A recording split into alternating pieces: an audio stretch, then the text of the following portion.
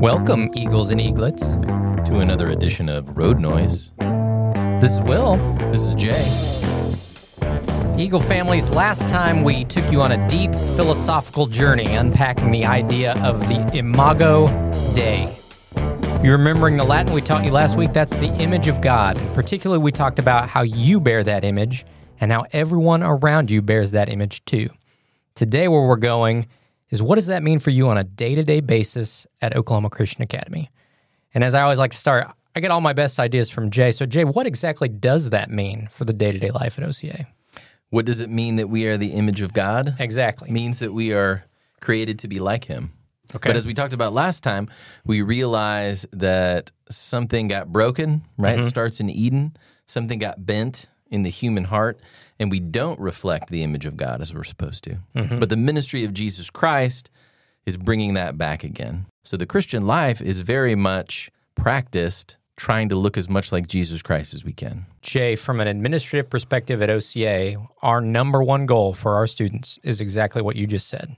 I'm thrilled if you're a great engineer, you're an attorney, you're a doctor, you're a missionary, all kinds of amazing things, a wonderful mom, a wonderful dad. But what I want most is that you emulate Christ in your life. That's our goal for your learning at OCA.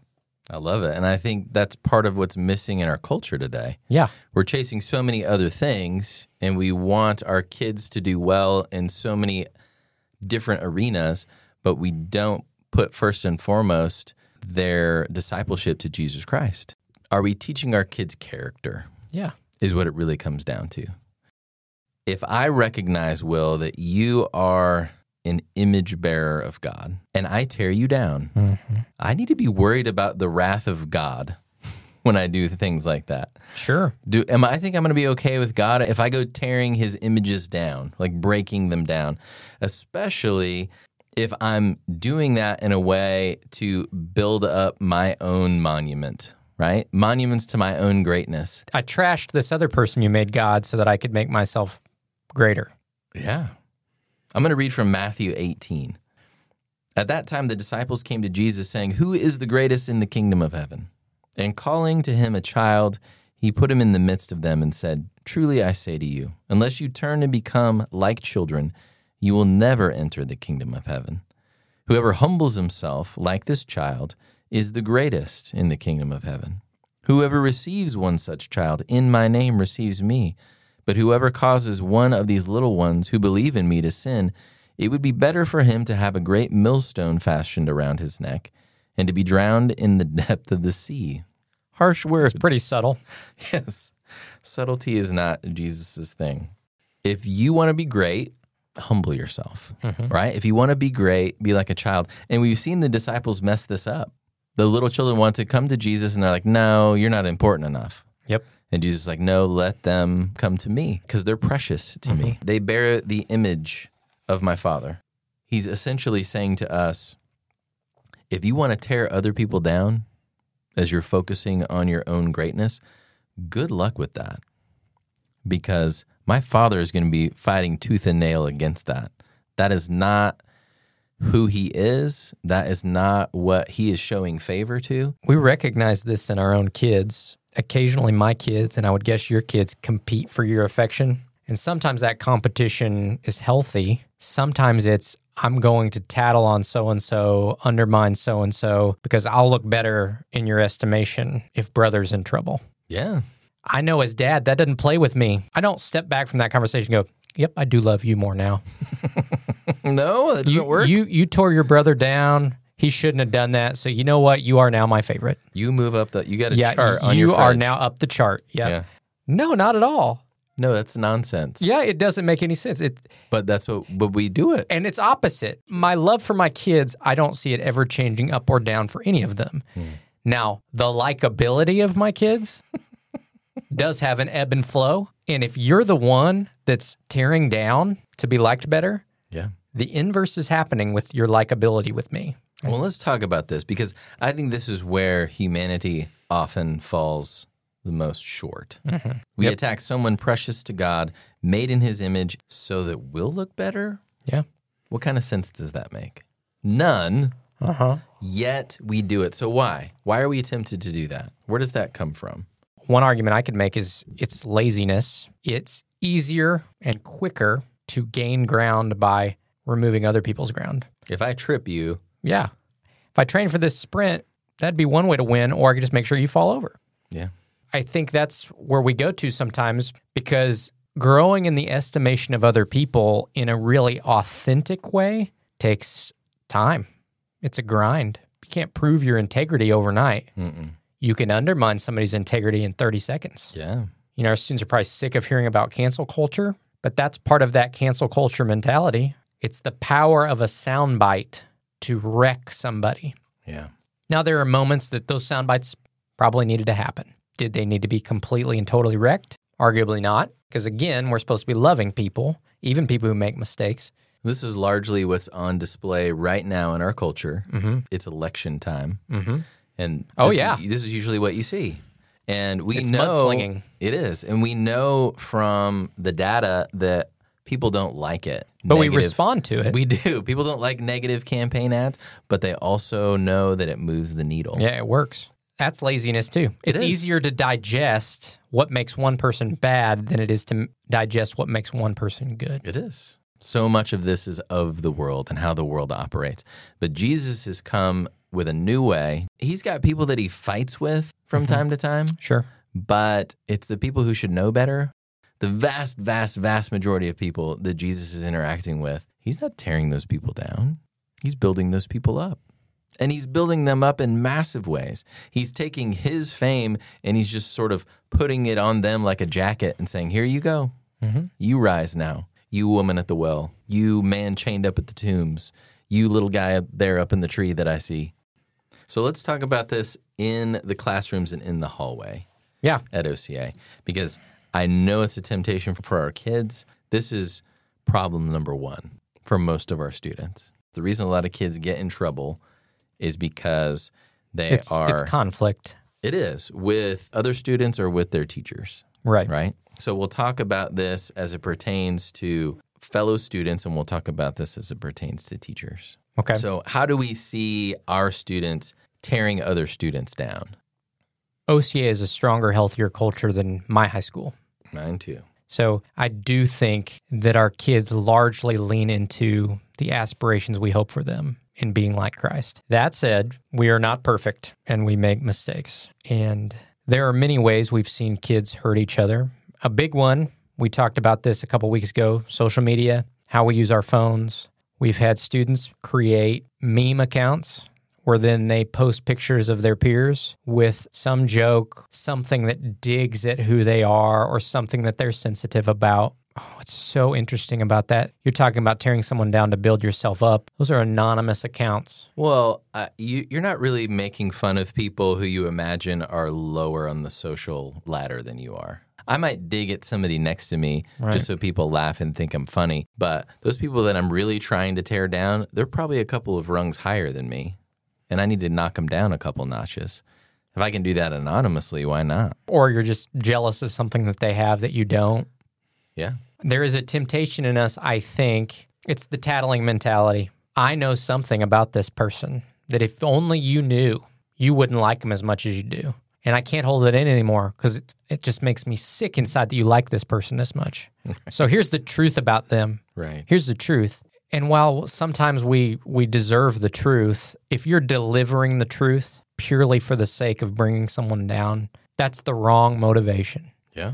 I think that's going to come up so many times in this podcast. What is your motivation? What's your why in doing this right now? If you're coming to me as the president of the school and you're sharing with me someone's burden and challenge that's not yours, if you're doing that out of a desire for them to get help and love, or out of a desire to protect your classmates or your teachers, it's an others-oriented desire. Fantastic. You want things to be better for that person. You want things to be better for others. Yeah, thank you for bringing that to me. Right. If you come to me and you just want to tell me how so-and-so is worse than you and how I need to go do something about it, you know what? By policy, I may still need to go do something about it, but I'm nowhere near as pleased because you came to me with the wrong rationale. You didn't come with a sense of, out of love for this person and love for our community, this needs to change. You came from a place of, out of how great I think I am and how much I'm sick of you liking this other person or other people liking this person, you need to know they did this wrong. It's a holier-than-thou attitude. Yeah. It's the same issue you're bringing to me in both cases, but one is Christ-led. One, I would argue, is the opposite. Mm-hmm. Here's the thing that's unique about a place like OCA. We have kids who have grown up in church, and we have kids coming our way who've never been to church before. Yep. Or if they have, it's like, well, maybe we did. I don't really remember. I don't know much about it. But now I'm at this place, Oklahoma Christian Academy. Mm-hmm. And I imagine that most of the people who are around me are Christians. Well, what am I going to think about God when all of these people are awful to me? They're not welcoming me in. They're tearing me down. Those things about me that I really like about myself, they're trying to vilify. Mm-hmm. That doesn't reveal a clear image of God to people who don't yet know him. And that's the greatest mission we have. If you're mistreating each other too, you're talking about Jesus physically leaving the earth. And before he leaves, he prays. And he says, God, make them one, like you and I are one. Because then the world will know that you sent me. That's what's going to reveal Christ's divinity to the world. Yes. Well, if we're, as Christians, less than unified and treating each other poorly and fractured, we're not revealing Jesus to the world. Maybe a problem or a temptation for our young people is, well, everybody's doing this. Everybody else is tearing other people down. You think it's happening that much? I don't want people to get the idea when they hear the podcast that it's complete Wild West chaos. No, it's not. But Will, everybody understands that this is what humans do. As a kid, I'm thinking about sixth grader Jay. Mm-hmm. I feel like he was a pretty decent kid, pretty nice kid. Mm-hmm. But I said bad things about people that I didn't like. Okay, so let's talk about that. Gossip. Gossip is huge. I think I'm safe to say gossip is the number one threat to our image bearing in the larger OCA community. I agree. Not just our kids, but our parents, our teachers, our president. When we talk about other people behind their back and sow the seeds of narrative with a malicious intent or with even just a less than loving intent, it does damage to the kingdom. It does damage to our community. It's not just damage to that person you hope to bring down. It damages trust and relationship across the board. And it creates environments in which we can no longer be vulnerable with each other like we need to be. Right. And I'll tell you, it exhausts me. And even as I'm sick of it, I'll say too that I join in it sometimes, and I shouldn't. I give in to temptation to talk poorly about a colleague. But you wouldn't say it to them. No. And again, it's not a productive critical feedback. It's a catharsis for me. Yeah. To let loose on someone else about how, man, Jay really is the worst. Wouldn't you agree? Oh, yeah, Jay's terrible. Thanks, man. We connected over the fact that Jay's the worst. Sounds like you do this a lot. I do. I'm worried. Yeah. But I'm saying our students definitely do that. Humans do that. And one reason they do it is because we as parents, and again, I'm including myself, parents and mentors, we also do it. Mm-hmm. And we model for them an environment that loves you to your face and then gets in the car and says, man, what a dummy. Mm-hmm. We got to stop that. Even if we think the person's a dummy. Last week we talked about praying a prayer, God, help me see with your eyes. You can acknowledge when you don't yet see. I don't think it's okay to stay there. Let's role play really fast. Oh, okay. So let's say we are at the lunch table or we are in kind of the hangout space at OCA, and then all of a sudden somebody says, oh, did you hear the thing about so-and-so? Right? Yep. I know it's coming. It's probably not they won the state championship. Probably not. It's something bad about that person. So these are situations that happen all the time. What do we do in these situations so as not to participate in gossip, but also not look like we're judging the person who's getting ready to share it? Because it's one thing to be the gossiper. It's another thing to receive that and how I receive that and what I do with that. Mm-hmm. How can we coach our kids in these gossip situations when that comes up? Well, I don't think it's sticking your fingers in your ears and go, la, la, la, la, la, don't tell me. Yeah. Because if I don't hear, I won't say. That's like anything. Virus doesn't spread if you don't spread it. It can stop with you. Same thing with gossip. I don't think receiving the gossip necessarily indicts you in spreading the gossip. That's not sinful. Receiving the gossip may be one of the only ways that you can thoughtfully respond, to your point, without acting judgmental. It also doesn't presume for the other person that whatever they're going to tell you is terrible. So if you come to me and say, hey, did you hear about so-and-so? There's an off chance you have something good and wholesome to tell me. There's a 10% chance. Yeah, and so if I just stop you and say, don't tell me, I don't want to hear it, and you're like, oh, but you didn't know that so-and-so ran the quarter mile in record time? And you go, oh, shoot, I shouldn't have blocked you from telling me that. So assume the best, that they're bringing you something good. Once they deliver it, if it's gossip, if it's tearing down, if it's mean-spirited, I think what you have to do is say, how do I see the person that's telling me this in love? How do I see the person they're talking about in love? And I say, I hadn't heard that. How are we going to help them with that? Yeah.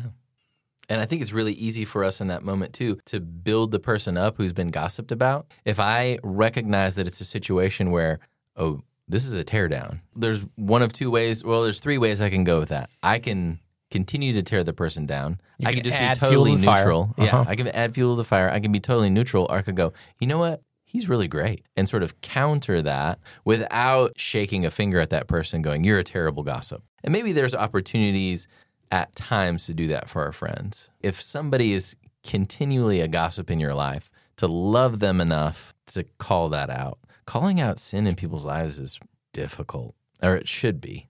It should be brutal. Sometimes gossip stems from a place of, well, nobody's going to do anything about this, or nobody's going to talk about that, so we'll just talk about it over here. Right. In hopes that by talking over here, somebody over there will know to talk about it. Right. When somebody brings it to you, I think you should try to quickly digest, what's the real problem here? What am I hearing? And it could be a hard issue, and it could be a hard issue in a couple different places. It could be the person telling you. It could be the person who did something. It's probably a little bit of both. But I think for you to quickly digest, where do I see a lack of love? And then how do I bring that back into the equation? That needs to be my role. Take the role play the next step. Let's say you got it and you're tempted to share it. When I go to start to talk about someone, what is it that's tempting me to share this idea? If I'm sitting at the dinner table with my wife and we're just eating and she's like, anything happened at work today? And suddenly I get an itch. Ooh, something juicy happened. Checking my motivation quickly. What value is added to my wife in knowing that story? What value is added to the person I'm telling the story about? Is my telling the story somehow bringing light and love into the world that wasn't there before? Or is it bringing darkness and pain into the world that wasn't there before? Even if it's subtle, what am I doing with the story? And I got to remind myself that a lot of times, if your story is juicy, you're not telling that story for good.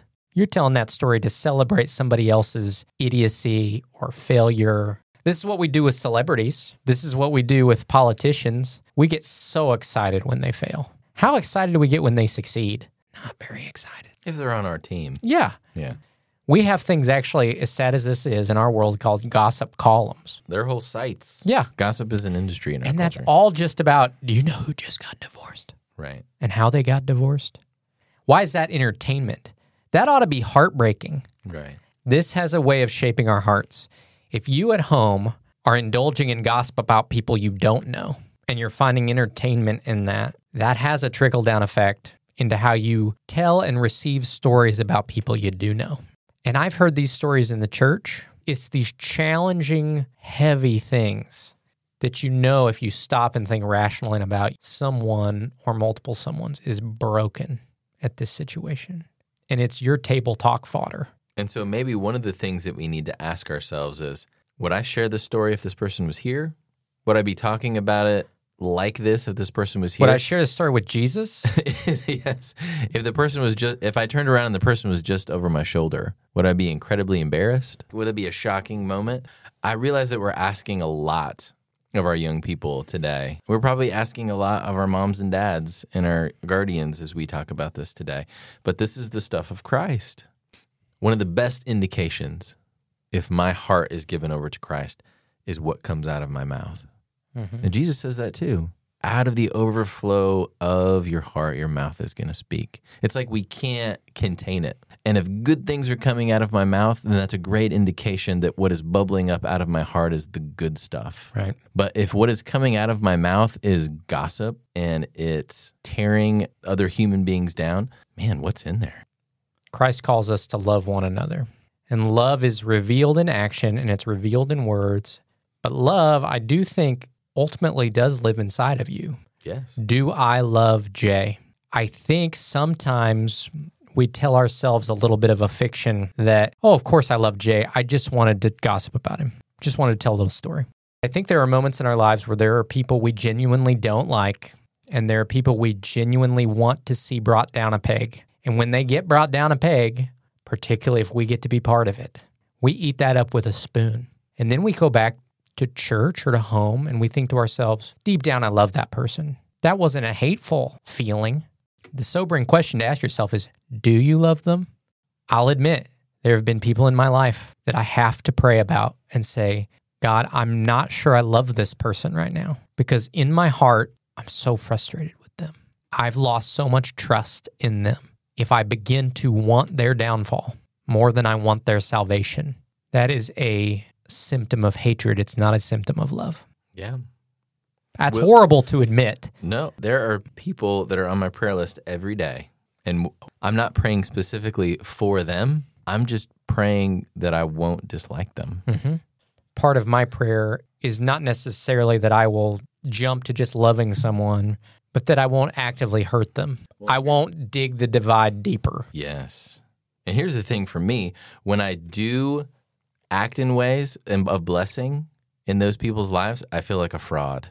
Mm-hmm. Like I'm such a fraud right Yeah. now. Yeah. I'm being nice to you. I'm wishing good things for you. Yeah. I'm saying nice things to other people about you, but the heart's not there yet. Yep. I think God's okay with the process of that, because the process for me isn't that I'm getting further away from that person. My heart isn't becoming more and more hardened to that person. I'm trying. I want to be clear with our students. It doesn't mean you can never share something that you feel the need to get out somehow, but that's got to be high integrity, high trust, high care, and it's got to be with an intent of love, not damage. Well, we also need to have this disclaimer for our students too.